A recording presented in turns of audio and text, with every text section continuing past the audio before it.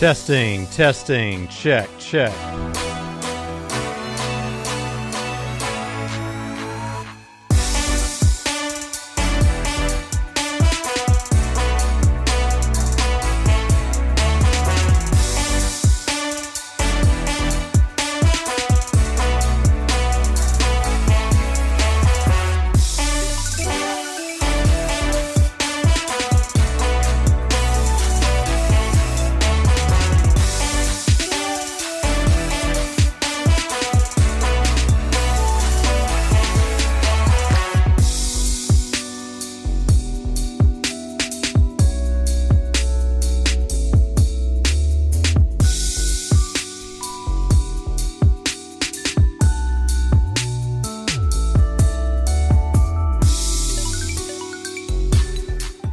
Thank you, Michael Edwards.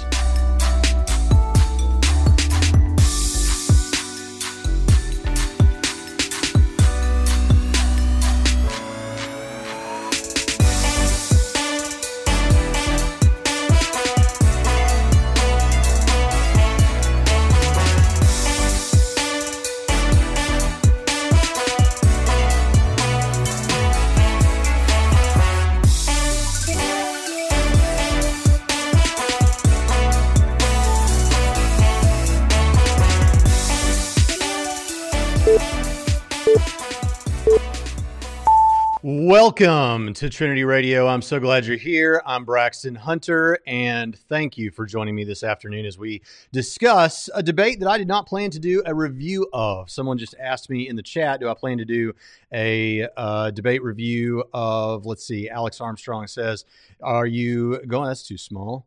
You going to do a debate review on Jonathan Sheffield and Richard Carrier? Maybe, probably. I didn't think I was going to do this one.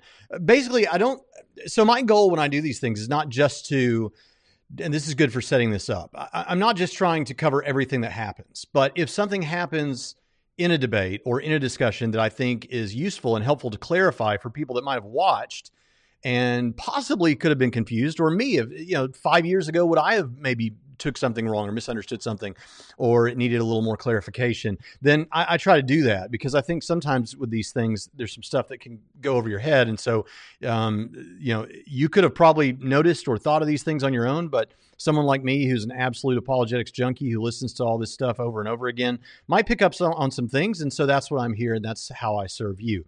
This channel exists because we love atheists. We love Matt Dillahunty. We love all unbelievers. And guess what? We love believers too. But specifically, this channel at this point in time is focused on reaching atheists with a consistent, reasonable position of the gospel that is defensible. And so today I decided to finally do this discussion because I saw several people, even some Christians, saying, I think Ray Comfort lost this thing. Now, first of all, I get it. I know why you say that. I watched the same debate that you did. And someone says, Anthony Rowden says, this debate was a dumpster fire. Yeah, I mean, I don't deny that. And this person whose name I would totally screw up says, my first time in Trinity Radio. Yay, we're so glad you're here. Pilo. Probably saying that wrong. So I understand why people feel the way they do about this debate, but I actually think there's something pretty important to say about it. Something that changes everything, that it strikes me that most people are overlooking as they're thinking this thing through. And so I think it's important to point out, and it also reveals something I think about Matt Dillahunty. So, and his debate approach and his thinking, because as people who have listened to this show when I've covered Matt Dillahunty before know, I think that he's got some problems with his epistemology that make coming to believe in God something that his epistemology doesn't necessarily allow for. I know that he would probably disagree with that, and we've talked about it face-to-face on the debate stage, so don't need to go rehash all of that, but some of those items will come up as we go through this today. So without taking a whole lot of time to jump into it, let me just say, I really appreciate those of you who give super chats. That means the world to me, and I think it's, for those of you that don't, we don't require anything from you financially to do this show. We'll do it anyway. And by the way, I want to let you know, I better not announce that without Jonathan, but something really exciting is about to happen. What I can announce to you real quick, and I know some of you don't even know this show, so you're like, why is this guy droning on about announcements? But let me just say this. Tomorrow, I'm going to have Chris Date of Rethinking Hell on the show. with Jonathan. We're going to be talking about something super exciting to announce to all of you. And we're going to be talking specifically about the nature of the Trinity and does it make sense? So you want to be here for that. That's going to be a really exciting show. Love Chris Tate, clear thinker. We disagree on some things, but we agree on a lot more. And so I want you to be here for that. And then Friday, Michael Jones, everyone, Inspiring Philosophy is going to be in the house, and we're going to be covering a debate between Daniel Dennett and Keith Ward about consciousness, free will, and idealism. So I'm going to have Michael Jones on, and we're going to be discussing that again with Pritchett. Today I am Pritchettless, so it's going to be great. It's going to be cool. So let's. I see comments I want to jump into. Someone's noticing the difficult contradiction I have in my background between Han Solo over here, right there, and Spock up here. Yeah, I'm much more of a Star Wars fan. Star Wars is objectively the better of the franchises, but we don't have to get into that now. In fact, that kind of goes along with something that we're going to announce with Jonathan in the coming days. So make sure that you come to that. All right, so here we go. So let's.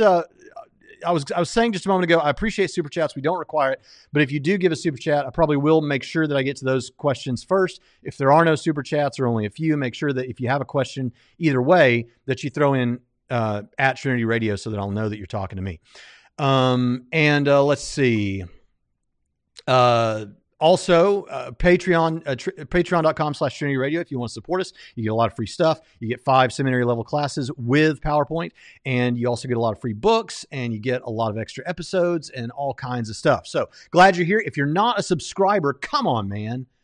Come on, become a subscriber and click that like button and share stuff around. Really, really appreciate that. It helps without you ever spending a dime.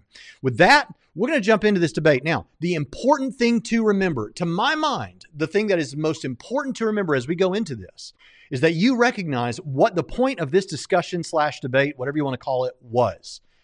I don't feel bad about calling it a debate. I know that Dillahunty didn't necessarily feel like he said we can go with debate, but I don't really like it. Here's the thing. The thumbnail for the thing says epic debate. The title says epic debate. The host of the show said it was a debate. All right. So I'm going to refer to it as a debate. And the host of the show, in the first few seconds after the camera rolls, he said that the topic of the debate was whether or not the gospel makes sense. So that is the point, the discussion. That's the thing we're trying to figure out. And we're gonna talk about that, but I need to set this up by saying, listen, that is a very interesting question. The most academic way to go about that is not, is it weird? Is it not, is it the way I would do it if I were God? Is it not, are there some things in it that seem to me impractical? The thing that's important to this question, the most academic way to answer the question of whether the Gospels make sense is not even whether the gospel is true. Do you understand what I'm saying? Of course, for those of us who are interested in truth, if the Gospels make sense, that is to say they're internally consistent, the story is internally consistent, the Christian message, because we're not talking necessarily about the Gospels, Matthew, Mark, Luke, and John, we're talking about the gospel message. If it is internally consistent, then in such a case, that would be helpful to know because it's more likely that it's true. It doesn't mean that it's true, but that's something that counts in favor of it, or at least something that doesn't count against it. So that's an important thing to know. But the point is, this was a very specific debate question, whether or not the gospel is consistent or makes sense. Does the gospel make sense? So that's important because that means that the stakes are very low here. All we have to show is that it makes sense, not that you like it, not that it's not weird, not that any of those things. So we're looking for, you need to show me something in the gospel message, the Christian story, that is a contradiction, that isn't consistent. What we saw Matt Dillahunty do is something very different in this debate. Now, here's where I think this is going to unlock everything. Ray Comfort, whether this was on purpose or on accident, what Ray Comfort did was to present the Christian story and message as he understands it. And then every time Dillahunty challenged it, he would say, yeah, but the system says this, this, and this, in an attempt, whether this was intentional or not, to show that it actually is internally consistent, not to show that it's true based on evidence outside of the Bible. Those are two separate questions. And to my mind, Matt Dillahunty gave a few things that he thought were weird or bizarre or not the way he would do it about the gospel, and then wanted some evidence to show that it was true. But none of that touches the question of does the gospel make sense? To knock that down, you would have to show a contradiction or show some incoherency in the Christian message. Again, not Matthew, Mark, Luke, and John, the Gospels, but in the gospel message. And that is a very important piece. When you plug those facts in, whether or not Ray Comfort went about it with those intentions, and I'm going to assume that he did, that's what he ended up doing, and it's not what Matt ended up doing. And so as a result, yeah, I think that Ray Comfort's case wins the day, but we're going to look at some things specifically. So let's jump in to some things. Obviously, I can't go through the whole entire thing, minute by minute, but we're going to play some clips. So here we're going to start with this discussion of original sin by Matt Dillahunty. But the notion of original sin is problematic because did God know that? Well, we'll just stick with the Bible as writ. Did God know that Adam and Eve were going to fail, that they were going to disobey, that they were going to eat the fruit of the tree that he specifically said they shouldn't? Was there any way that that could have gone any other way? Is it possible that God could have created a universe in which there wasn't inevitable sin? And did God know this ahead of time? Because if God knew this ahead of time and could have done differently, then God's the one that made the decision to bring original sin into the world, not Adam and Eve. Then there's this notion of inherited sin, which is not that I'm born guilty for what I'm actually doing, but that I'm already born guilty because of what other people have actually done. This notion of inherited sin, it begins with original sin. It progresses such that we are all guilty carrying on the sins of the fathers, not through necessarily what we've done, but because of what was done prior to us. Okay, so a couple of things there. First of all, could God have done it differently? Could God have made a different universe where Adam and Eve didn't fall? And we're going to hear more about that later and what he thinks that means. And secondly, this issue of original sin and whether that makes sense. All right, now, remember, does it make sense? Is it internally consistent? Now, perhaps I don't know what happened in emails in setting up this debate. Perhaps there was more exposition about what we're supposed to do in this. But here's what we know for sure. The debate question, as stated, is, does the gospel make sense? That you can ask that about the Lord of the Rings. Does Lord of the Rings make sense? That is a completely independent question from whether or not it's true. Of course, I believe that the gospel is true. And of course, I believe Christianity is true. And so does Ray Comfort. And so does anyone who is a true Orthodox Christian. But it's not necessarily the debate question for tonight, which means the types of things that Ray Comfort is required to do here are very different from what we're used to in the same old, debates on whether God exists and Christianity is true that we always hear. So that is an important thing to keep in mind. Now, he mentions, could God have done it another way? Let's tackle that one first. I actually released a short clip from my debate with Matt Dillahunty during the question and answer time just 2 or 3 weeks ago that you can go get. It is on this very question. Matt challenged me on this, and I clarified it for him 2 or 3 times. Here is the thing. What he's asking about is what's called possible world semantics. So in philosophy, we talk about possible worlds. We're not talking about worlds that actually exist out there somewhere. It's different than that kind of multiple universe sort of a thing. But it is talking about hypothetical worlds that we can imagine that don't have any contradictions in them. If they have contradictions, they're an impossible world. If they don't, they're a possible world. So a world where everything is the same except Winston Churchill never existed because he's a contingent being. He didn't have to exist. Such a world is a possible world, a world without Winston Churchill. By the way, thank you, Zen Shi, so much for the super chat. I really appreciate that. She says, thank you, Braxton. You're the best. That means so much to me. I'm so glad to know that you're here. I hadn't seen you in a while, and so I'm glad to see that you're still out there. We love you and care about you, and thank you for being here, as well as everyone else. So he's talking about possible worlds, and he's asking, is there not a possible world where I remained a Christian? Okay, this is what I'm saying about that. That is a possible world because insofar as I can tell, there isn't a contradiction in that world. There's nothing contradictory about Matt staying a Christian. And I hope he becomes a Christian in this actual world, right?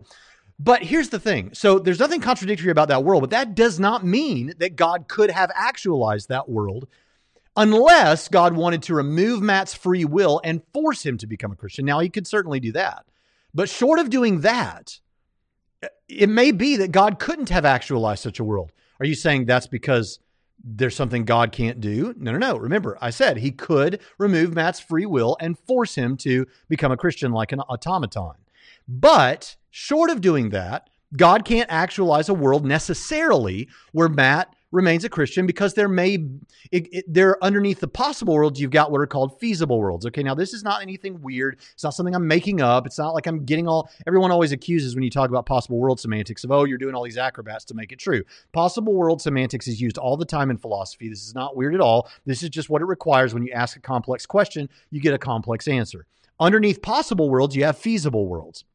And feasible worlds for libertarian free will, are worlds where, okay, though there's nothing contradictory about the idea of Matt Freely remaining a Christian, it may well be that of the worlds where if God gives man free will, you get a subset of possible worlds. And it may be that in none of those worlds does it happen to be the case that Matt Freely remains a Christian. That is a live possibility that we have to consider.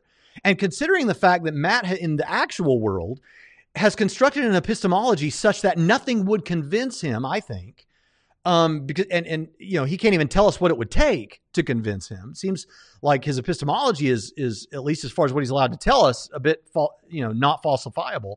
Then in such a situation, what we have is it may be that in every feasible world, every world where God gives Matt free will, it shakes out that there isn't a world where he freely remains a Christian. In such a case, because of Matt, not because of God, there may be no such world. And that is an important thing, because what he's trying to say is this is one of the reasons why the gospel doesn't make sense. And so long as we have a possible answer to that, a defeater to that, then the question simply resolves. And so but let's go away from that for a minute. So that's the answer I give. But let's just go with a more standard answer. Let's just go with an answer that says, yeah, he could have actualized a world like that, but didn't. Does that mean that Christianity doesn't make sense? The gospel doesn't make sense? No, it does not. What it means is you don't like that about the gospel. It doesn't mean you have a contradiction necessarily. You have to do further argumentation to present a contradiction there, but there's not one on the surface. I can't see a contradiction there. So you have to do more work for that. So that's an important piece of the puzzle. So now that answers that. And here's the thing. Later in this debate, and I don't have a clip of it here, Matt says to Ray about Matt's definition of atheism, this has been answered for you. You've had years of interaction on this, and I personally have given you the answer to this. Why are you still raising this without at least addressing that statement? Well, guess what? Back at you, because this is something Matt has heard an answer to many, many times, and I personally have stood across the debate stage and given him this answer. So I'm not saying he has to agree with my answer, but he should have to deal with it when he raises this objection, if we're trying to honestly get to the truth. So all right. So there's that. And by the way, I see some of you are asking questions. First of all, remember to put at Trinity Radio if it's not a super chat, so I'll make sure that I see it. And we'll go on from there. But so original sin. He doesn't like the idea of us inheriting sin from someone else. First of all, this is a complete non-starter. Why is it a complete non-starter? Because every single person knows that they commit their own sin. So even if you don't like the idea of inheriting sin from your federal head, Adam, you still committed your own sins in your life so you know that is a complete non-starter. Now, someone might say, well, I don't even believe in the concept of sin. Okay, but on whatever moral framework you have, subjective, objective based on a subjective goal, whatever you have in your moral epistemology, there are things people do that are immoral, unless you're a complete nihilist, in which we got a whole other set of problems there. But there are things that you think are immoral, so you don't have to call it sin, but you know you've done things that are wrong, right? We all have. So even if you don't like the idea of us getting this from someone else, the fact is you did it yourself anyway. So that's a vacuous, hollow criticism. However, if God did hold you accountable for Adam's sin, does that not make sense? Now, remember, we're not talking about does it make sense in the colloquial sense of whether you like it or not, whether it intuitively feels right to you or anything like that. We're talking about, is there anything contradictory about that? You would have to give us further argumentation to get to the point of showing us a contradiction, an incoherence in this. You haven't done that yet. So all we have is it doesn't feel right to you, your heart doesn't resonate with it, or it's just a bald assertion. So we would have to see more from that. Secondly, the idea that we are original sin is a complex issue, right, within Christianity. Not because we're doing all kinds of acrobatics, but because it's an important question, and it's a complex question. It requires a complex answer. By the way, when people get mad when Christians give complex answers about the creator of the universe, let me remind you that when we talk about quantum physics, you're going to get some weird answers, right? That are very complex. So, and a lot of other issues too. So just because it's complicated, your incredulity about it does not an argument make. All right. So, with original sin, there is, you've got a couple of concepts here. There is the idea that what we get from Adam is a sin nature, by which we mean a nature and an environment inclined towards sin. Now, that is actually the way the Southern Baptist Convention's doctrinal statement, the Baptist Faith and Message 2000, the most recent one, that's how it says it, and that's how a lot of Christians hold it, a nature and an environment that is inclined towards sin. The more sin you have in the world, the more that world is inclined towards sin. I mean, you drive down the road and you see advertisements for insurance companies with scantily clad women on them. Okay. So and the more cigarettes there are in the world, the more likely, people are to get addicted to cigarettes. I mean, if it's nothing else, it's at least that. It may be more than that, but it's at least that. Right. And so you get into epigenetics and all kinds of other things. Look, we have a nature and an environment inclined towards sin. But then there's this other question of whether we are personally culpable, or do we have a guilt nature? Are we guilty of Adam's sin? And here, if I was talking to Matt Dillahunty about this, I would say, look, Matt, the fact is you are referencing a particular strand of Augustinian Christianity that is widespread, but it is not itself equal to the Christian message.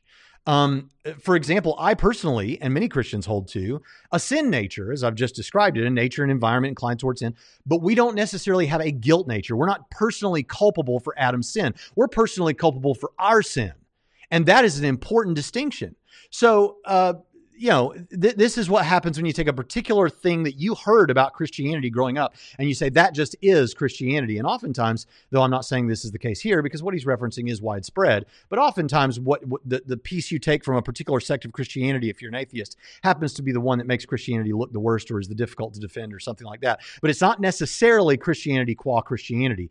Luke Pixler, thank you so much, pal, for that super chat. Keep up the good work, guys. Adam Harwood has done some interesting work on original sin in his spiritual condition of infants. Yes. And let me say something here. Adam Harwood is the professor of systematic theology at New Orleans Baptist Theological Seminary, and he's a personal friend of mine. And he's helped me prep for debates. I'm in a book with him called Anyone Can Be Saved. And my understanding is he holds exactly the position that I hold, that you have what you get from Adam is a nature and environment inclined towards sin, but you are not born personally culpable, personally guilty of Adam's sin. And if I understand Adam Harwood correctly, in his book, The Spiritual Condition of Infants, which is fantastic and not a necessarily long read, this is actually one of the good reasons we can understand why infants are not destined for hell if they die in infancy.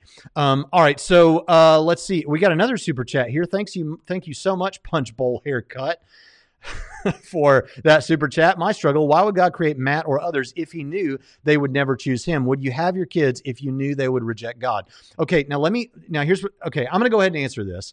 It is going to come up later as a part of our discussion, but since you asked it, I'm going to go ahead and answer it a bit. So the way that we would answer this is, first of all, we don't know for sure, but secondly, we would say, now, and it also impacts your understanding of hell, right? The doctrine of hell. In other words, that objection, not that you phrased it as an objection, you're just asking a question, but an objection based on that would, first of all, remember, not mean that Christianity doesn't make sense. It would mean there's something we don't like about Christianity, right? So it still wouldn't touch today's debate question. But it's an interesting question. It has more teeth if we affirm an understanding of hell that is based on the eternal conscious torment view, or the traditional view of hell that says you will have eternal conscious suffering of some sort that may or may not be, the flame imagery. The flames might be imagery. Even some traditional conservative eternal conscious torment people believe that. But if you hold to what is called the conditional immortality view, that you will suffer commensurate to your crimes and then die, one could say there that such a person may well have. Now, I'm not committing myself to this, but one could maybe say there that existence itself was a good, that was an intrinsic good that overturns even that ultimate end. So there are answers to that. Now, in terms of the hell, God actualizing a world in which he knew that Matt Dillahunty wouldn't be saved, even if there isn't a world in which Matt Dillahunty turns out to be saved. You get into some really difficult stuff here, because it may well be that Matt Dillahunty existing, spouting what he spouts, that at least in the case of what we're looking at in this debate video, and I don't mean this as a slight to Matt, the fact that they can be shot down so easily and the gospel message clarified on a video like this leads to more people coming to know Christ, so that you have in the actual world the greatest number of people coming to know Christ. And even though God actualized such a world, Matt still had free choice, right? He still had that free choice. So it's ultimately, God's not culpable for that, which is the move Matt wants to make later. God's not culpable for that if Matt had free will, even though God may know what Matt's ultimate end is. So there are some thoughts on that. Now, the more personal question, would I have children if I knew my children were never going to be saved? No, I probably wouldn't. But you know something? That's a statement about my psychology, the psychology of Braxton Hunter, not about God. That's a statement about a guy living in Indiana and not about God. And I can't see what God can see. So those are important things. But the important thing for this discussion is the fact of the matter is that this would not speak to whether or not Christianity makes sense. It would speak to what we like or dislike, or how our heart feels about Christianity. But it's an important question I think all Christians wrestle with, and it may impact your understanding of God's nature and thereby impact your understanding of hell. So important things to consider. So I'm going to move on because we got more clips to get through, but that was the issue about could God do it otherwise and original sin. All right, so let's go on to this thing about blood magic. Listen to what Matt says here. Then you have the Jews, who are God's chosen people in the Old Testament, who had a bunch of blood magic rituals. Essentially, in order to appease God, they would have to kill and slaughter animals and light them on fire. And the smell of burning animals was pleasant to God's nose.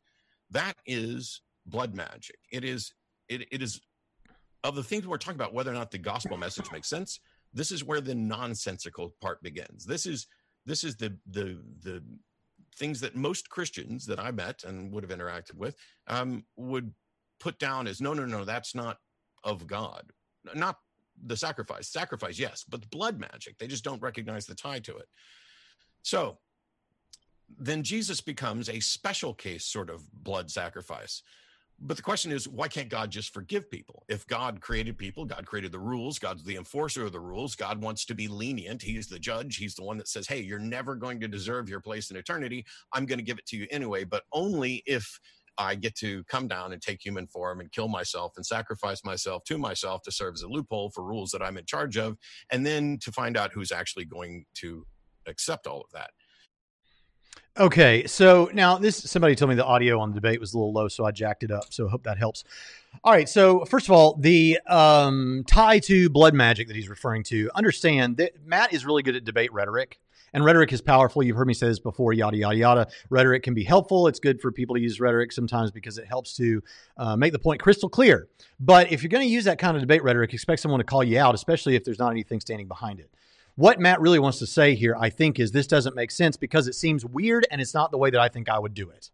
Now, he may think that's a straw man, but I'm sorry, that what we've seen here is a list of straw men in a row. No disrespect, but I've got to be bold about this. I mean, at the beginning of the back and forth, Ray Comfort says, you're the king of straw men, Matt. And we saw that in spades in this opening statement. So is that true? Is it a straw man? Well, blood magic, that is a rhetorical way of tying it to something that sounds stupid to try and draw people over to this idea, to this framework, to look at it stupid.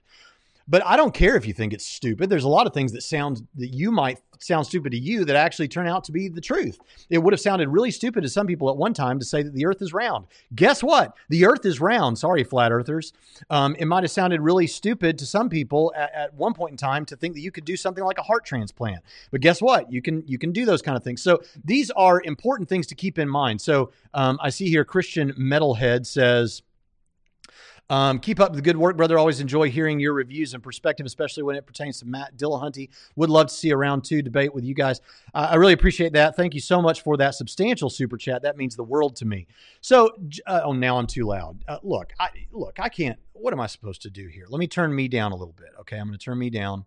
There. Hopefully that's a little bit better. Maybe I'm all fired up today. You know why? You know why, Slam RN? Because today is my 19-year anniversary of marriage. How about that? How did you do it, Braxton? How did you stay married for 19 years? Well, it's simple, really. Don't get a divorce. That's how you stay married for 19 years. That's the trick. Now, in some cases, I understand that horrible things happen. That's not a reality, but that's how I did it. and I love my wife. So we're gonna. It's tough too because stuff's still closed down, and we can't really have a proper date night. But man, did I kill it with gifts this year? I mean, let me tell you something. This year, I nailed it. I nailed it, Slam RN. I nailed it. All right, let's thank you for the congratulations. Appreciate that. All right, let's see. Where are we with this? Blood magic. So it doesn't make sense, he says. Doesn't make sense. And he lists off all these things. Let me tell you why this makes sense. So what you have is, and people that have listened to the show for a long time have heard me say all this before, but you got to do it. And it's good by repetition. Here's the thing. So on the one hand, you have God as a God of love. Absolutely. And everyone wants to talk about that, and with good reason. Thank God he's a God of love. And, that's what atheists want to point out. If your God's such a God of love, then why X, Y, and Z? Well, in most cases, here's why X, Y, and Z thing that you don't like. Because he's not just a God of love, he's also just. Both of these things, the goodness or the love and the justice, point to his goodness. He's also a good God. And because of that, by the way, Zom, I was 20 when I got married young. I think people wait too long to get married in some cases. In some cases they should, but anyway. So those things point to God's goodness. So here's the thing. I've said this so many times, but let's just take Jeffrey Epstein. All right. I always use Hitler. Let's take Jeffrey Epstein. Here's a man who manipulated lots of people for his own gratification, right? And also manipulated people out of their money. So there's all kinds of nefarious stuff going on there. Didn't seem to care what happened to those girls. Didn't seem to care what happened to those business partners. So you've got this guy, and he dies in prison. However that happened, he dies in prison. Some of those people who wanted to testify in court so that he would hear them talk about the struggles that he caused in their lives, they never got that satisfaction. He never really faced certain things that would happen with his judgment. He just died. It's almost like he got away with it to a certain extent. The victims of Jeffrey Epstein don't think that justice was done. And because of that, they think that there's something good that should have happened that didn't happen. It's not like they want to do some wicked thing back to him. They want justice, which is a good thing. That is so important. Justice has to be done. And if the justice system had just hugged Jeffrey Epstein and said, now, go back to your paradise island of evil and go on with, and just don't do that anymore. We would say that was not good. Why wasn't it good? Because it wasn't just, right? So the love is important for the goodness, and the justice is important for the goodness. And the sacrificial system may sound weird to you, but what it taught God's community God's people was, there is a penalty. Sometimes it's a monetary penalty. Sometimes it's a penalty of your herbs and spices and wheat and things like that. Sometimes it requires death for you to give you an image of how important this is. And of course, you lose some of your livestock because of that. But the point is, there is a penalty for this. And New Perspective on Paul has fallen all over this, and I think given us on either side a more robust picture. The Jews were given this picture ultimately with the understanding you can't ever satisfy all of your sin. And so this pointed to the need for a perfect sacrifice that would die on behalf of mankind and pay that penalty. Now you can chalk that up with blood magic and all this weirdness to make it sound really dumb. But if you understand that God is a God of love and a God of justice, and you plug both those things in, guess what you get? A good God. And you get that this system makes a whole lot of sense. A whole lot of sense. And so you can just say, well, I think it's dumb. But understand, you're saying it doesn't make sense to me in the colloquial way of I wouldn't have done it that way, but it doesn't mean there's a contradiction. And in fact, not only is there not a contradiction, it makes perfect sense. So Jesus comes in as that perfect sacrifice to pay the penalty for the sin of man. He's the perfect sacrifice. And then he goes into this Bill Maher thing. Sorry, you didn't come up with this, Matt Dillahunty, and you know it. It comes from Bill Maher, this idea of God has to sacrifice himself to pay the price for himself, or whatever thing that is. This is a classic caricature of the Trinity, and Matt knows this. Matt has heard the clarifying statements about the Trinity. The thing about the Trinity is we have three persons and one Godhead. So Jesus is not praying to himself when he's in the Garden of Gethsemane or from the cross. He's talking to another person of the Trinity, the Father. So this sort of reasoning, this language is just, he knows better. It is a straw man. That is why, see, what he's treating, here's the thing. He's treating the Trinity, the Christian concept of the Trinity, as three persons who exist as one person, three gods that exist as one God. And he knows, Matt knows that's not what Christians hold. And as a result of that, is he the king of straw men? Absolutely, in this case. Absolutely. Ray was not wrong. And that is a very, very important thing to point out. So, all right. So the great G-Man, the guy says, no, when you say that this justice makes sense, that is only your opinion. Well, look, here's the thing. When you're talking about justice, I have a standard for justice, and I'm not pointing you to the Bible. I think that everyone intuitively understands, and it's not just our opinion. In fact, our entire legal system was based on this originally, and most of your legal systems is eye for eye justice. Does that make sense? As much as anything makes sense. What you do with complex legal systems is you have to use what Daniel Dennett refers to as intuition pumps. And I like that language because what he's saying is you get up here into the specifics of how to treat a particular person, and maybe your intuition, the general intuition of mankind doesn't get us there. So what you have to do is you have to create thought experiments and things like that to pump your intuition up to that level so that you can see it clearly for it, what it is. I like what Daniel Dennett says about that, though he's an atheist compatibilist. And so the intuition is clear that eye for eye justice makes sense. I mean, I can't imagine a more perfect standard of justice.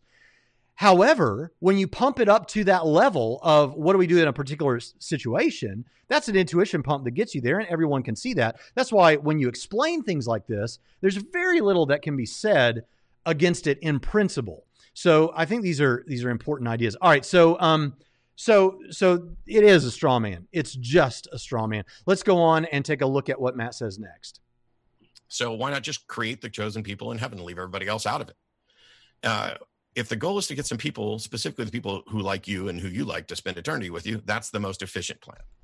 Create those people in the location with you. What's a boneheaded way to do this? And that would be to create a universe, wait billions of years, create a man out of mud and a woman out of that man, tell them not to do something that you know they're going to do, and then threaten them with death. And then when they do it, don't kill them, just make their life difficult. Then go through a comedy of errors of having people fall or fail to love you or listen to you or obey you over and over, flood the world, start over again, confuse their languages in order to try to start over again, encourage war, gradually go from walking and talking with them to not interacting in any detectable way, and then magically impregnate a young girl so that you can take human form as a sort of God-man that's fully God but fully man, which doesn't actually make sense, so that you can sacrifice yourself to yourself as a blood magic loophole for rules you're in charge of, so you can set aside your own anger, because that's the thing that we're being saved from, is God's wrath.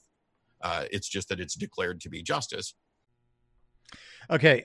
So, all right. So here's what we've got. So again, we have a lot of the rhetoric, right? Anytime he says magic, when he's referring to the things of God, that's just rhetoric. If you say, well, it sounds like, magic to me. Okay, well, that's fine. But at the grown-ups table, we're talking about metaphysical ideas, right? On that view, we would have to say that quantum superposition is magic or something.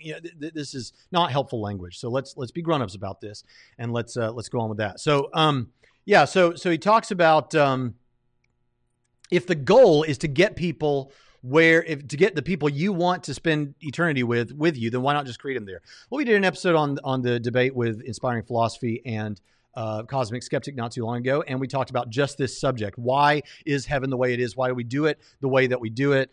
Those kind of things. And so I'll refer you back to that. But first, let me get to some of these super chats, because I missed one, I think, just a few minutes ago, a substantial one. And Marcia Jennings says, happy anniversary. I sure appreciate that, Marcia. You just maybe paid for we usually use the money here for equipment, but maybe you'll allow me to use that for anniversary dinner tonight. I sure do appreciate that, Marcia. I'll let Pritchett know. Don't worry. But thank you so much.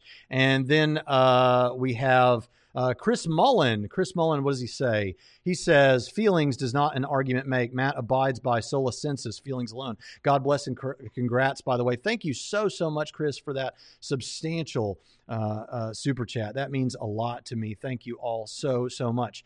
So the goal is not just to get the people you like into eternity with you. That's not what we're doing here. The goal is to get as many people, all kinds of people who are willing to freely enter into a relationship with you and begin a process of sanctification that makes them more like Jesus, to conform to what God wants. Those who will be justified, sanctified, and glorified. Those people who want that relationship. If you don't want a relationship with Jesus, you don't have to have one. So it's not just about getting the people you like with you. It's about getting the people who are willing to commit to becoming like Jesus. That's what it's all about. And I think that there are very good reasons why the earth, our experience, our time here on earth is important for that. And we talked about that substantially on that video. But I think that's important. But most of what he says here, he talks about going through this process with the prophets, and then he goes from walking with people then to not being around, and then he goes to this virgin birth and all these kind of things, and the flood and getting people back on track. And what's all that about? Yeah, what is all that about? See, Matt's saying, I wouldn't have done it that way. Thank goodness that, Matt, you aren't God. I think he said one time he was wanting to write a book, If I Were God. And that, of course, kind of puts the capital letter on what's going on with Matt, which is divine psychology. If I know the mind of God, I know the mind of the God I don't believe in so well that I know what he would do if he did exist. And if that doesn't make any sense to you, it doesn't make sense to me either. What he's saying is, I would have done it this way. You know why it's good that God did things the way God did? What does it sound like going through all this rigmarole, trying to deal with people and get them to understand and doing all this on rewards and punishments, this whole thing? What is the deal with all of that? Why did Jesus need to come to earth and actually talk to people? Gosh, it sounds like a relationship, doesn't it? It sounds like we have an interactive God. It sounds like God wants to interact with us and he wants to plead with us. I've set before you life and death. Choose a life that you may live, you and your descendants. Why are you doing all these things that you're doing that are for your own destruction? Please don't do that. I would have gathered you under my wings like a mother hen. Why are you, this is an interactive God. This is a relationship. You know what it means? It is. I know Matt wants to make the opposite point, but this fails fabulously because what's actually going on is it's realistic. That's what relationships are like. And that's why we can thank God that he is the way he is. And I think that's so important. Also, this deal about he walking with people, and then the more we advance in science, the less God's there and all that. This is why people need to read the Bible more. This is one place where many atheists and many Christians are completely on board with the same advice. Read more Bible. Because if you read more Bible, you wouldn't say things like this. The idea is that all throughout the Bible, starting with the Old Testament, you have all this supernatural, and it gets less and less and less and less toward the end of the Bible. And then throughout Christian history, it's less and less and less till today. We don't see any evidence of supernatural stuff at all. It's not really how it is. You know that in the Bible, there were 3 dominant periods of miraculous stuff going on like that. There was the stuff, obviously, in the garden in the first 11 chapters of Genesis. You had, and let's add into that Moses, because these are the books of Moses. You've got the stuff with Moses in Egypt and Moses, his own life and things like that. You've got that stuff. Then you've got a stretch, and you have stuff sprinkled in, but there's a stretch till you get to Elijah and Elisha. You have a major period of miracles and supernatural, obvious stuff going on there with the fire from heaven on Mount Carmel and all kinds of other things. Then you have this stretch, and there's still stuff sprinkled in, but you have this stretch till you get to Jesus and the time of the apostles. So it's not like, plus when you put it all in one book together, even a book as expansive as the Bible, it may look to you, without looking at it like I've just described it, like, oh, stuff's just going on left, right, and center, miracles, miracles, miracles, and then we don't see it anymore. No, as I've said, there are periods where that stuff is happening. And by the way, let's not overshoot with this claim that this stuff doesn't happen today. That's just a bald assertion. And he didn't necessarily say that, except indirectly to say that the more we have scientific stuff where we can test things, we see it's not the case. Go back and listen to the 2 or 3 episodes we did on miracles and the episode we did on Jesus appearing to Muslims, because it's certainly there. And even if you don't think this sort of, let's say, anecdotal sort of acclaim matters much, let's put a little gravy on top of this case that we're making and say that if you will go to any crowd of people, almost anywhere except maybe an atheist convention, and ask them, how many of you had a loved one that you believe a miracle happened, a medical miracle, or when people were slipping off into death, they started talking about things that were drenched in terminology like they're seeing a city of light or they're seeing Jesus or things like that. Would you please raise your hands? I guarantee you that in your average group of people of say 100 or more, you're going to have multiple hands going up in those groups. I'm not saying that proves it. I'm just saying put a little gravy on top of this thing that we're doing here. Jeffrey Ingman, thank you so much for that super chat. I so appreciate you guys. You're being so good. That is so meaningful to me. Thank you so much. I appreciate it. So this thing about walking with and then he's just gone, this is just, you read the Bible more, Matt. Read the Bible more, everyone else too. You can agree with me, right? You think reading the Bible is going to make someone an atheist. I think it's going to make someone a Christian. So let's read the Bible more. We can all tell people to do that. Oh, the unapologetic apologist. By the way, I want to say, and I think JMD Apologetics, who's also in the chat, was there too for a bit of it. But the unapologetic apologist recently did a discussion with Tyler Vela on a Christian theological issue having to do with whether or not you have free will and what that free will looks like. I encourage you to go check that out because that was a fascinating discussion. Good job, unapologetic apologists. So that's what we have to say about that. Let's move on. But the point is, all this going back and forth and all, it sounds like a relationship, right? Because our God is realistic. It's an interactive relationship with God. And then he says this. Perhaps the goal might be to teach people that you have to go through and live life, the hard knocks lessons, that way of actually learning and understanding. But which is a better way of teaching? A classroom with an actual instructor there to guide, or one where the students just show up with a list of things they believe that the teacher wants us to investigate? Okay. So what would be better? What would be better? Wouldn't a classroom situation be better where you've got this teacher that can teach you these things and then you'll know exactly how to live the Christian life? Yeah, that's a pretty great idea. That is a pretty great idea. That's why in the Old Testament, God did do that. Didn't he use prophets and to speak directly? And he had people read the law and they'd get on their rooftops and listen to the law being read. And that's how they communicated that. And then now in the New Testament, Jesus told Peter that on this rock, I'll build my church. The gates of Hades shall not prevail against it. And we have this church system set up. Then Paul carried forth many of the synagogues turned into churches. And you would teach these people straightforward didactic teaching about how they're supposed to live the Christian life. And we set up pastors and elders and we got deacons and this thing has continued. And now it is because of that very system, it is now spread throughout the entire world. And by the way, because I know it's coming in the chat, the fact of the matter is, in spite of the fact that someone's going to say, yeah, but there's all this disagreement. What we ultimately agree about, if you're an Orthodox Christian at all, is one church, 2 testaments, 3 creeds, 4 councils. I think I've got that right. And the first 5 centuries of the Christian faith. We all believe that God exists. God raised Jesus from the dead. And it's by trusting and repenting in him, his return one day,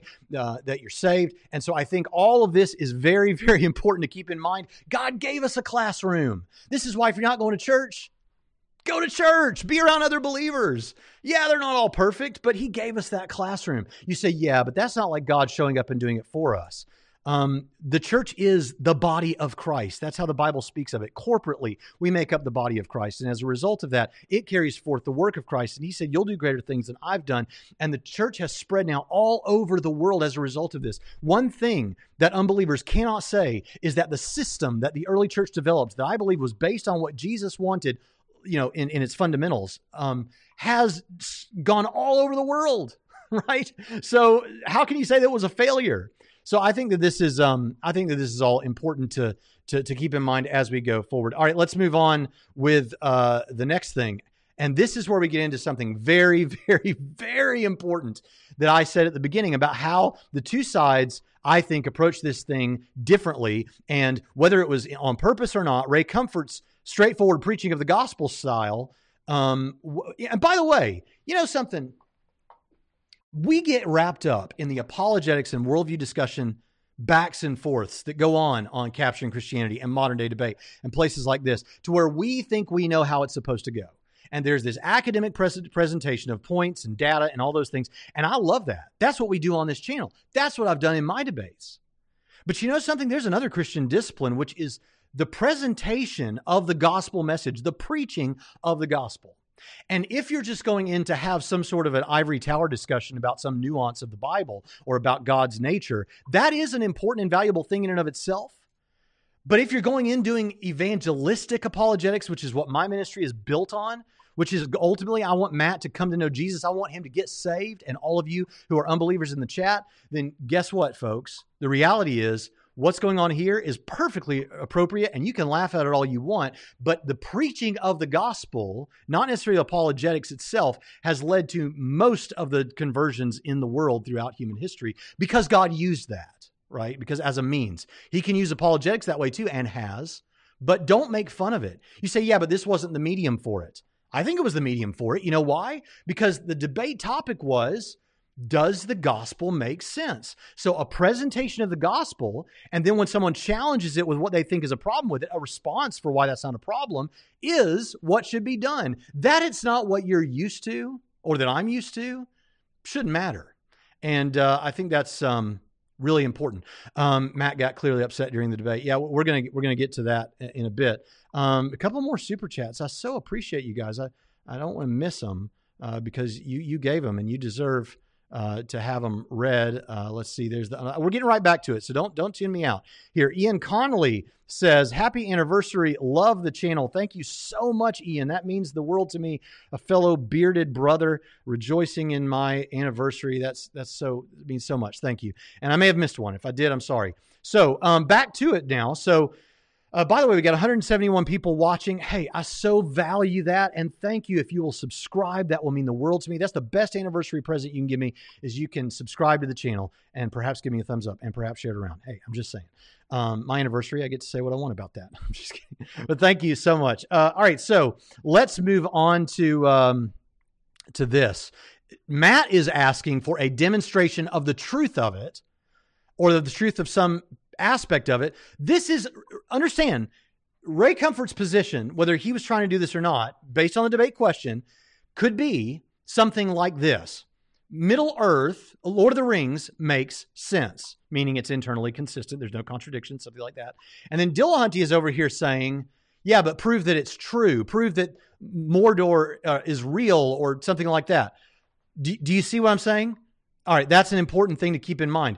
Of course, the easy thing for skeptics to say, who are lazy skeptics, to come up with more interesting responses, would be to say something like, yeah, because like Lord of the Rings, it's not real. No, I'm making an analogy. That's the function of analogies, right? But what I am saying is that though it's important, the truth of the gospel is important, showing that it makes sense, is internally consistent without contradictions, is important when we come to that later discussion.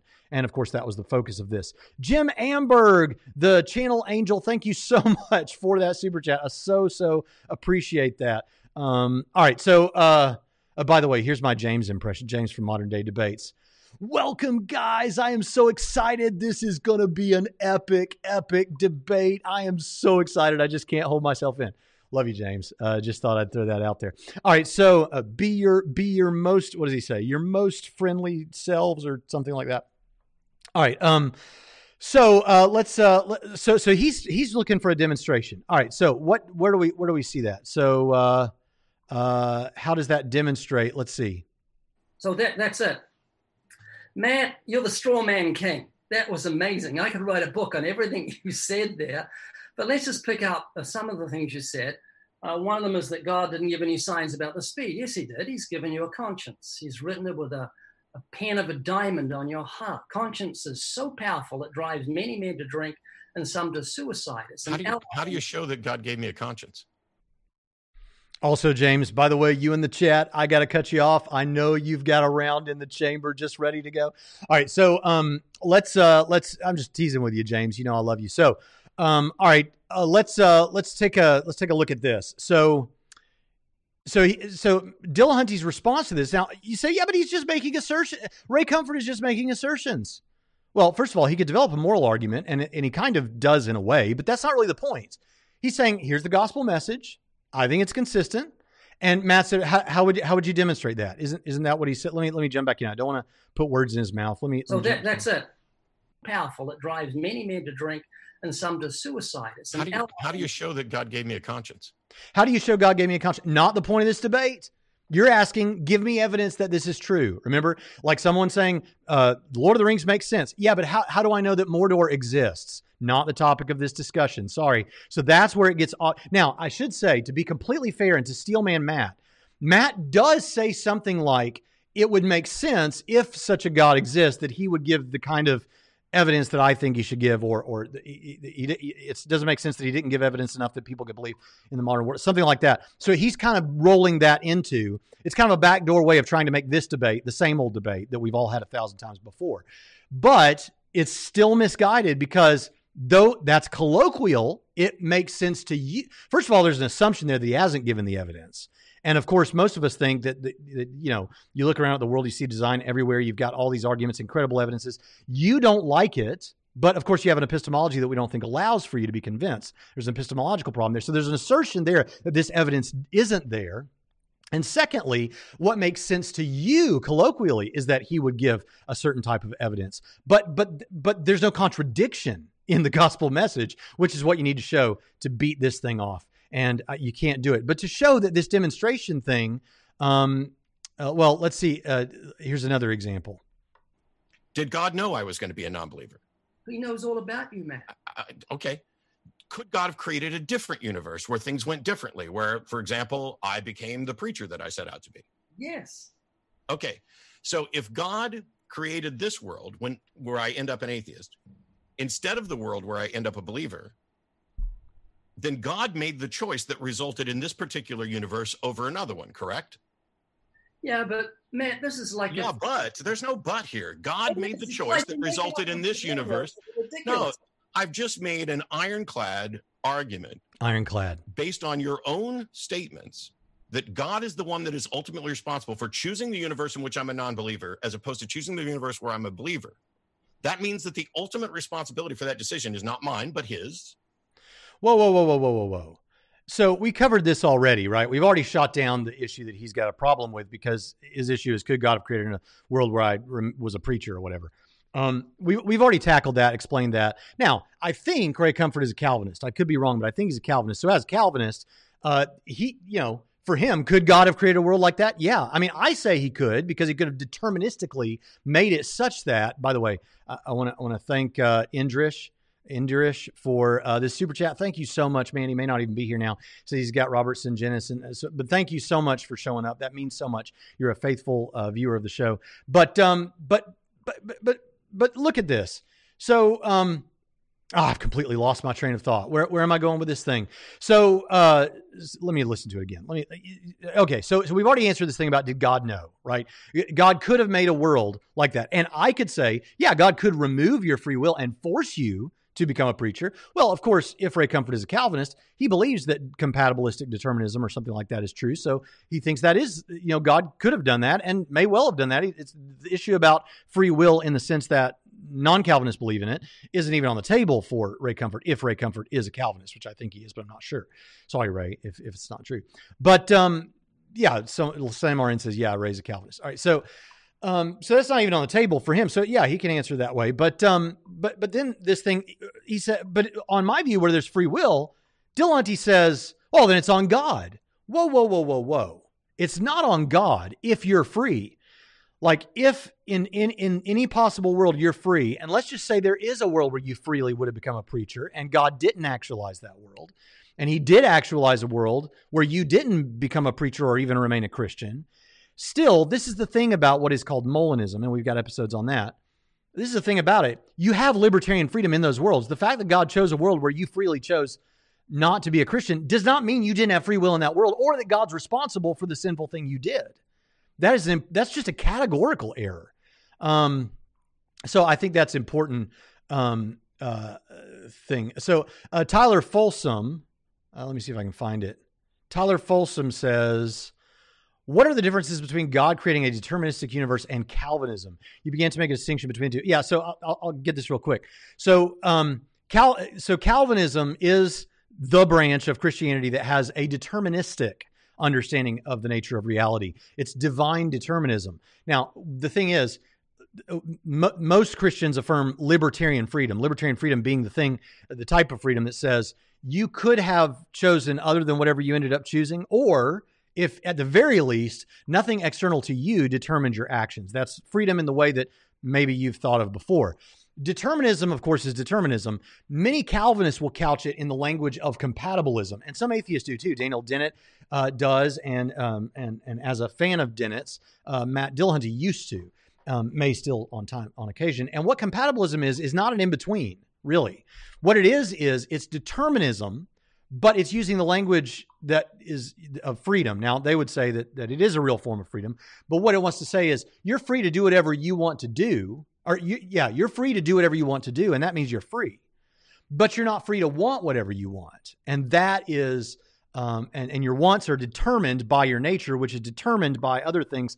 So it's just determinism, but they use the language of freedom to get to moral responsibility. So there's a difference. That's the distinction. So some Calvinists would say there are hyper-Calvinists who are hardcore determinists, and then there are people who, and then someone says, don't finish without telling the story. Jonathan Pritchett says, don't you dare finish without telling the story of your wedding day. I will do that at the end. Yeah. So it's a funny story. You need to stay to the end to hear it.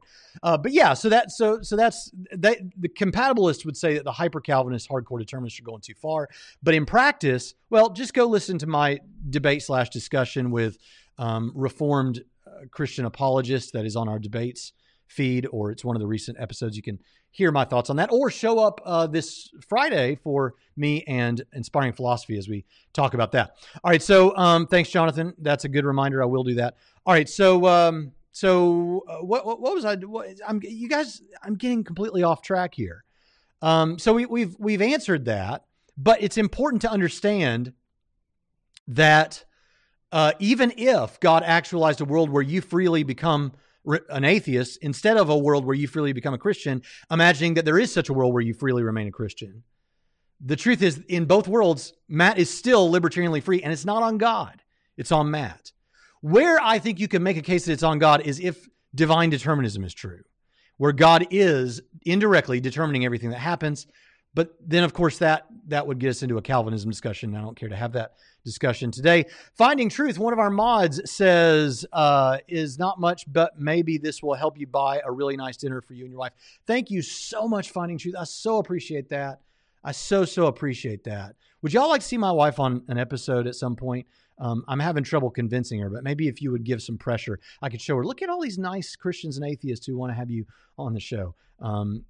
She's much more blunt than me. She's more Pritchett-like, but with a nice soft veneer. All right. So let's get to it. All right. So the next thing, let's go to the next clip. Now this is going to show you an example of the problem where Matt is wanting an evidence that Mordor exists when we're talking about is Lord of the Rings internally consistent. Listen to how much he talks about demonstration and a need for a demonstration. So that's it. Matt, you're the straw man king. That was amazing. I could write a book on everything. Whoops. I That's don't see not any it. mechanism by which we can demonstrate the supernatural is real. You don't get to call it a creation. You have to demonstrate that it's a creation. How could you demonstrate to me that you have a relationship with your wife? You get inspiration through the scripture that you think is a message from God. I think you get inspiration from scripture that you have not demonstrated as a message from God and is most likely your own brain telling you what to think. And it's great because there's no way to demonstrate it. Just like there's no way for you to demonstrate the truth of your conviction that there is a God or that God is the lawgiver or judge of the universe. Okay. The problem is that you can't demonstrate that your God exists. I can demonstrate that I was married. I don't need you, Matt. I love that when we're sitting here trying to figure out how you could possibly demonstrate the truth of your conviction, all you do is come back to tell me that I know you're right. So I can't believe we're sitting here trying to figure out what's your evidence or reason for believing the truth of your conviction. That's not why we're here. That's not what we're doing here. This is a misunderstanding. Again, perhaps there were emails that clarified this, but I don't see any evidence of that. I mean, I don't have those in front of me. And what I do have is a debate question that says, does the gospel make sense, or whether the gospel makes sense? And whether the gospel makes sense is an independent. Are you getting this? Am I saying it enough? That is an independent statement or question from, is it true? Right. And they're related because it's helpful if they make sense, if it makes sense in order to showing that it's true. But that is really important. Now I'm going to regret doing this. I just know I'm going to regret doing this. But there was someone Star Wars apologist here says, use a Palpatine, do it voice, and she will. I'd love to see her on here. I can do a pretty mean Palpatine. Here goes. I'm going to regret this, but here goes. Oh, I'm afraid the deflector shields will be quite operational when your friends arrive. There you go, Star Wars apologist. I just freaked everybody else in the chat out. So, all right, hey, we're having fun, right? It's my. Yeah, I don't normally do this kind of stuff, but hey, it's my anniversary. Deal with it. Okay, let's move on to the next thing. And so you saw one right after the other, looking for a demonstration, right? And here's another example, but it's important. Yeah, and here's my problem. I have an instruction book that is inspired by God that tells me all about you. God knows how many hairs are on your head. He knows you by name. I don't know. God knows. But let me finish. How do you know that that's even true? Let me finish what I was saying because it's so important. You see it there again. How do you know it's true? How do you know it's true? That is not what we're talking about. We're talking about does it make sense? And his analysis in his opening statements of whether it makes sense came down to this multiple world or a possible world semantics. And it came down to, I wouldn't have done it that way, or this seems weird, or it's like blood magic, or whatever is going on there. And so I think all of that is really important. And wow, that may be the biggest super chat I've ever seen on this channel. Oh my gosh. No thaf, nothaf, unless that's some other kind of currency. Bless your heart. Thank you for extending Christian liberty to the theologically conservative annihilationists. Yeah. And I'm just,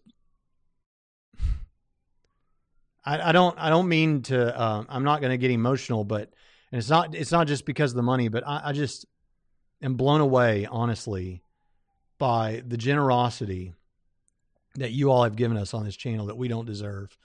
We're just apologetics and theology geeks, man. But we believe in this stuff. We believe in the truth. And I just, I'm blown away. I'm blown away by that. Thank you so much. Wow. I'm speechless.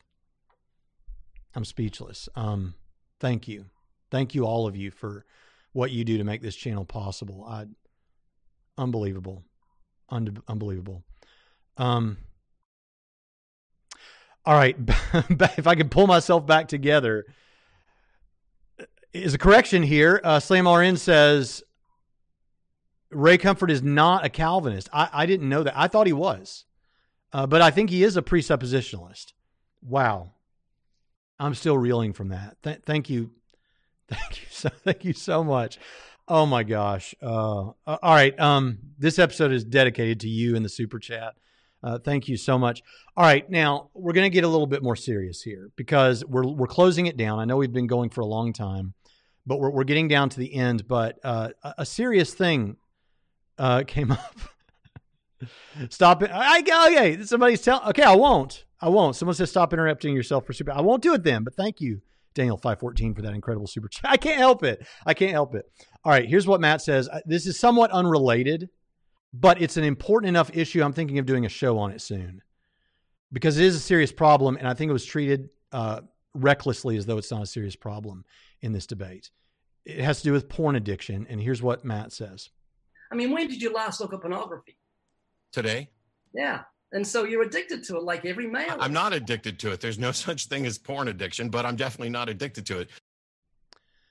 There's no such thing as porn addiction. Now, it is true that there are some papers and meta-analysis that are saying that, but the only people I know of who really argue that there's no such thing as porn addiction are people who treat the DSM as though it is a Bible dropped out of heaven from God. There are other more globally accepted diagnostic tools that do talk about sexual behavioral problems and things like that. And if you want to, not addiction. An addiction at the very least is we could say your extreme difficulty stopping doing a particular thing, and it's hurting your life or causing problems in your life, right? We could at least say that, right? Coffee's an addiction, but it's not necessarily hurting anybody, but an addiction of a sort that is causing you trouble in your day-to-day life. That's at the very least what we could call a serious addiction, right? Does pornography do that? Yes, pornography does that. There are studies that are indicating that one of the reasons that this is we get in a little bit, private stuff here about people, but there's good reason to believe that many people as young as 20 years old men are experiencing sexual dysfunction, erectile dysfunction, and it's strongly indicated that it could be linked to porn use for a variety of reasons. One of which is you kind of numb yourself to normal sexual stimuli. This is a very, very serious thing, but don't take my word for it. Let's look at some of the studies. So, and I'll try to put a link to some of this stuff in the notes. I haven't yet, but here are some studies on this from the Journal of Behavioral Addictions from 2018.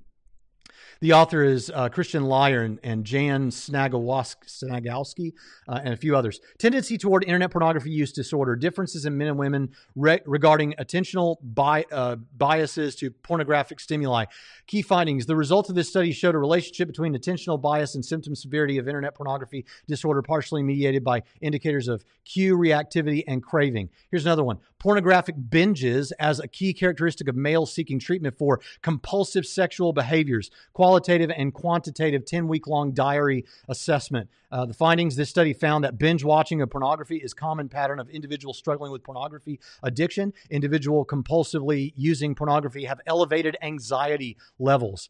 If you have anxiety out there and you're using porn, here's an example of what you could stop doing. Trait and state impulsivity in males with tendency toward internet pornography use disorder. Here's the key findings. Trait impulsivity was associated with higher symptom severity of internet pornography use. Gray matter deficits and altered resting state connectivity in the superior temporal gyrus among individuals with problematic hypersexual behavior. Findings compared to healthy subjects, individuals with hypersexual behavior had significant reductions in gray matter volume in the left superior temporal gyrus and right middle temporal gyrus. I don't know what that means because I'm not a brain scientist. It goes on and on and on and on, and you can filter these results according to male or female, addiction, anxiety, assault culture, behavioral addiction. There's all kinds of things that you can use to look at this and discuss it. So I want to go to something that Matt said just a moment ago about,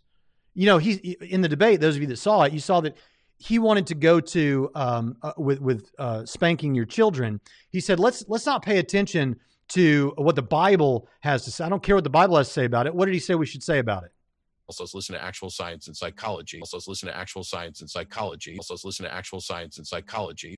Yeah, and what's good for the goose is good for the gander. If you're going to say that about spanking children, guess what we should say about porn addiction? Also, let's listen to actual science and psychology. Also, let's listen to actual science and psychology. Also, let's listen to actual science and psychology. Now, I know that Matt would say that he is doing that because there are certain studies that show that, but I'm telling you something. If this could be an example of confirmation bias, and if that's too harsh, let me at the very least say this. There is enough out there on porn addiction, and it is destroying so many lives that you need to be very careful what you're endorsing. People are listening. People hear what Matt is saying, and there's, who is a big chunk of his audience? Young men. And if what you're saying is not true, if you're wrong about this on scientific grounds, taking religion and theology completely out of it, then do you want to be responsible for helping to prop up that message? I don't think so. I don't mean to be too rough because I believe Matt believes what he's saying. But what I am saying is this is a serious issue that we need to take very, very seriously. All right, now we're going to look at one last thing, and this is where Matt gets mad toward the end, but it goes back to the theme of this whole discussion, so let's listen to this clip. The Christian, according to Scripture, is someone who knows the Lord. That's what the Bible says. The book of Hebrews, when someone's born again, they come to know God. You didn't. You were deceived. You did what Judas did. You followed Jesus for a few years, and you fell away in time. Do it again. Do it properly. This time, truly repent. And when you put your hand to the plow, you won't look back because God will make you fit for the kingdom. So you're saying that there's nobody in the history of the world who's ever sincerely believed who is now an atheist. I don't know why you're bringing the word sincere. Sincere doesn't matter. You can be sincerely on a plane heading for New York, but if you're heading for Hawaii, you're in the wrong direction. Sincerely believing that they have a relationship with Christ is what I'm talking about. Yeah, they may be wrong. Oh, Mhm. Well, now you've just set up a scenario where you can't be wrong. Congratulations. Well, like happened to you. No. You You don't get, no, Ray. I swear to the God that you believe in, if you make one more accusations about what happened to me that just isn't true, we're just done. Okay. I want to say something first before we get to that clip. Someone talked about sex trafficking. Yeah. You don't think there's a connection between pornographic use and sex trafficking? Get the book. Culture. What is it? Culture. Somebody help me out. It's a David Platt book. Something to do with culture. It's relatively new, and he has chapters on different social things that are going on. One of the chapters is on pornography, and it's worth the cost of the book. And let me tell you what, the thing about it is, he gives the data there that if you watch pornography on a somewhat regular basis, the chances that you are viewing someone who has been sex trafficked is much higher than I think you anticipate that it is. And you're thereby indirectly supporting it. So if you're against sex trafficking, you ought to be against pornography. Someone can give me some kind of a logical fallacy there. Don't care. This is a nasty, disgusting thing that is hurting a lot of people, and we need to confront it where we can. I think the people who are atheists, who are self-respecting atheists, and I'm not saying that Matt is a self-respecting atheist. I'm trying to give a message. I'm just saying, look, if you're a self-respecting atheist, drop that stuff. Here's another reason. When you say stuff like that, when you say something like porn is not an addiction, or you speak as though it's not that big of a deal, or in the same thing, talking about prostitution that way, let me tell you what message that sends to your listeners. If you have any desire to convince your listeners, and though Matt says all the time that he's not trying to convince anybody, he's just saying he doesn't know and he's listening for people to convince him. Many of these atheists are operating as evangelists for their position. And they'll tell you it's because they think that religion is bad for culture and all these sorts of things. But you don't want to, you want to shoot down this thing that I agree is sometimes a straw man for particular atheists, that they're just doing this because they want to be able to get into their sin. I'm not saying you're doing that, Matt, but when you say stuff like that, it sure sounds that way to certain people who are not going to give you the benefit of the doubt like I am. And so I think that's really important. All right. So I can't end this. I want to comment on this clip because there is a fair amount of humor in listening to this debate, unintentional humor from both guys. All right. I'm not laughing at them. I'm laughing with them. This is one of the most funny debates I think I've ever seen. Now, I don't mean to say that we should laugh at Matt because Ray was being mean or something like that. But let's think about this claim that Ray is saying, no, you weren't ever really a Christian. You never knew Jesus, because a Christian is someone who knows Jesus, and he didn't go this far, but he has in the past. So you're admitting that you didn't know Jesus, right? This is kind of funny the way this thing panned out. But let me just say something about this. The reality is, Ray is saying that's upsetting Matt. What's upsetting Matt is Ray is saying to Matt that his interpretation of his experience is wrong, right? Because he grants you might have sincerely believed you were a believer, because there's a difference in believing in Christ and believing on Christ, right? Believing the truths that even the demons believe versus believing on Christ, like you're committing yourself to. You may have sincerely felt like you were doing that, but Ray is saying, I'm saying you didn't do that, right? Now, not every Christian would say that. It depends on your view of perseverance of the saints or eternal security. But Matt's response is, how dare you tell me how to interpret my own experience? Is that not what Matt has done in this very debate and on multiple occasions when he's telling Christians that they are interpreting their experience wrongly and they don't have a relationship with Jesus? Now you say, well, but that's what he thinks. That's what he believes. Okay. And I'm not upset about it. And Ray says in the discussion, I'm not upset about it. To paraphrase, he's like, I'm kind of not knowing what to say to you because I'm telling you what my worldview says. And you're sitting here getting upset about to hang up on me. But I'm saying to you, you're interpreting your experience wrongly. You're saying to me, I'm interpreting my experience wrongly. I don't get it. What's the problem here, right? Now, if you think, yeah, but Ray's being a jerk really because he's not offering any evidence that Matt is wrong or that what he's saying is true. Again, let's look back to the principal question of this discussion, which is not, is it true? It's, does it make sense? Matt can say that he was really a Christian and maybe be right. But you know what? Ray is still saying, here's my worldview, and a consistent reading of my worldview is that you weren't ever really a Christian in the sense that I'm talking about. And that is a consistent position. And on that position, you would expect Matt to say that he really was, right? I'm not questioning whether Matt really was. That's a theological issue we can talk about another time. That's not the point. And even in my debate, I turned around and told him I'm not getting into that or saying that. But you see what's going on here, right? It's difficult to understand how you can say that someone's wrong, to say that you're interpreting your past experience wrongly, and then turn around and say, but they're interpreting their experience wrongly. Wow. Okay. So I've come to the end of this thing. And before I go, I'm going to tell you the merit. So I think you've gotten the principal issues that I take away. And that's why I think we can say that whether he meant to or not. See, I grant that I think by and large, Ray Comfort showed up to preach, right? I think that's true.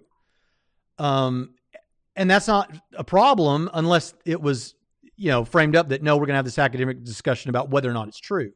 That wasn't the title of the debate. So as it's not a title of the debate, it seems like him showing up to preach, intentionally or unintentionally, he answered the call of the debate question. Matt took it in a different direction. To the debate question, he said, basically, I'm summarizing, paraphrasing here, but he said it doesn't make sense because it's weird. It sounds like blood magic. I don't like it. It's not what I would do. It's not what I would expect God to do. And you can't prove that it's true. None of those things speak to the academic question of whether it makes sense, by which we mean any academic reading of that is it internally coherent? That's why I give it to Ray Comfort. There you go. Now, Jonathan mentioned that I should give my marriage story, my wedding story. So here goes. It's pretty good. So on the day of my wedding, I was worried about all the things that weren't going to matter in the vast scope of the married life. And I wasn't worried about the one thing, the one physical object that would be with us for the rest of our married life. So I woke up on the day of my wedding and I wasn't sure whether I was going to fit in my tuxedo. And so, because I'd eaten a lot at that rehearsal dinner the night before. I don't know. And you're worried about that. You can get married if your tuxedo doesn't fit, but I'm worried about that. So I jump out of bed, I put on my tuxedo, and I'm proud to tell you I was as gorgeous then as I am bald-headed and bearded before you today. So I wasn't worried about that anymore. Then I was worried, oh, shoot, it's raining outside. Is it raining outside? Now, that wouldn't be a problem, except that we're having an outdoor wedding. So I rushed down, I threw the door open, and it was raining so hard you couldn't see the mailbox at the end of the driveway. So I rushed in, I turned on the Weather Channel. We were living in Nashville, Tennessee at the time, and there was just a big red dot all over Nashville. And they were saying at the bottom, there's a crawler at the bottom of the screen that said, flash flood warning, don't go anywhere, stay at home, get in the basement, throw the baby under the bed, whatever you've got to do to be safe, don't leave today. So I told my dad, I said, you got to get on the phone and call that woman and tell her I'm the man in this relationship. And if you're laughing, I feel you across the waves of the internet laughing. You should laugh because I wasn't the man until 10:30 that morning when the wedding was to happen. And it's been questionable since. As I said, my wife is a bit more direct than I seem to be sometimes. But so I told him, I said, you got to get on the phone and call that woman and tell her we're getting married out there in a park. We're getting married in a church, not out there at the park. Like God intended. That's got to be in the Bible somewhere that you got to get married in the church. And it's not. There's nowhere in the Bible that says that. But so my dad got on the phone. He said, yes, ma'am. Yes, ma'am. I understand. Yes, ma'am. And he hung up and he said, son, I don't know how to tell you this, but she said she's getting married at that park to somebody, whether you're out there or not. So we got in the car, me and my brother. We took off for the park. We pulled into Percy Warner Park in West Nashville. And as I live and die, when we pulled through the gates of that park, there was not so much as a drop of dew on a blade of grass. Now, outside the gates of that park, you can stand on the top of the hill there in Percy Warner Park and look, and you can see downtown Nashville. And everywhere else in Nashville, it was raining. The thunder was lightning. People were screaming and dying. It was awful. But right there in that park, it was a perfect day for a wedding. So I wasn't worried about that anymore. And then I was worried about, are the chairs in the right place? And I was worried about, are the flowers where they're supposed to be? And all that was fine. I was worried about all these things that weren't going to last with us for the vast scope of our married life. And then it occurred to me, do I have the ring? My brother was responsible for the ring as he was my best man. He did not have the ring. So we called my parents and they were already pulling into the gates of the park. It was too late. So our ministry secretary, Betty Skusel, she said, I've overheard your plight and I have a solution, though it's not a good solution. You can use my wedding band. Now, it's a white gold wedding band. And I said, that's perfect. The ring I got for Sarah, and she knows it, is a white gold wedding band. That's perfect. So she says, yeah, but the problem is it's probably not going to be the right size. And I thought, well, I'll take whatever I can get. So I took the ring and I got up on that hill. I was sweating bullets. I was stressed out, not because I was getting married, but because you think crazy, irrational things on your wedding day. And I legitimately had these thoughts, though it sounds crazy, that we're going to go through all this. I'm going to put that ring on her finger. It's not going to fit. And she's going to see that I've got some other woman's ring, and she's going to leave me standing at the altar and everyone's going to laugh at me. I really thought that. So the time came and I put that ring on her finger and it fit like Cinderella's slipper. A perfect fit. And I'm Southern Baptist, really raised Southern Baptist, but I about spoke in tongues. And we got off that hill. We got into the car. We went trailing off in a limousine. We're going to go to where we're going to have the party and everything, reception. And I looked over her and I said, sweetheart, I love you. And she said, I love you. I said, yeah, but I'd do anything for you. She said, well, I'd do anything for you. I said, do you mean that? Do you mean you do anything for me? She said, yes. I said, that's great news because I'm going to have that ring back already. That's not something you want to say on your wedding day. And that's the story. But here's the moral of that story. You can worry about all of the details, the things of this life, whether you're in the right school, whether your kids go to the right school, whether you marry the right person, you get all these things. And they're important things. They're really important things.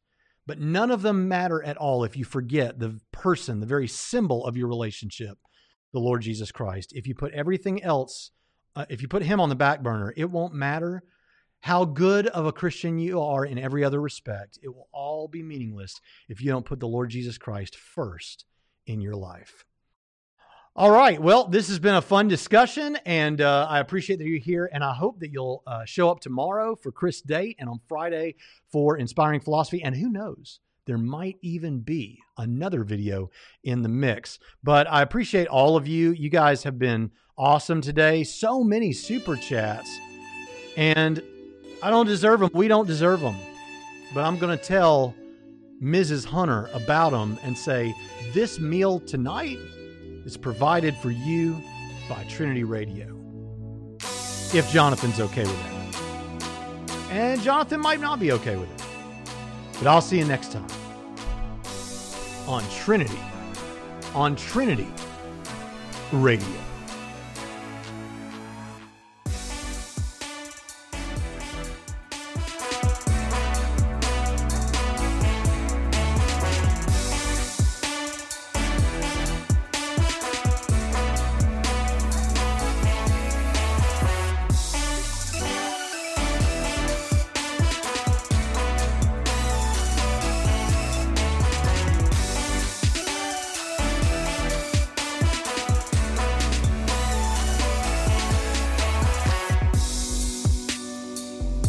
So many kind words in the chat. Thank you so much.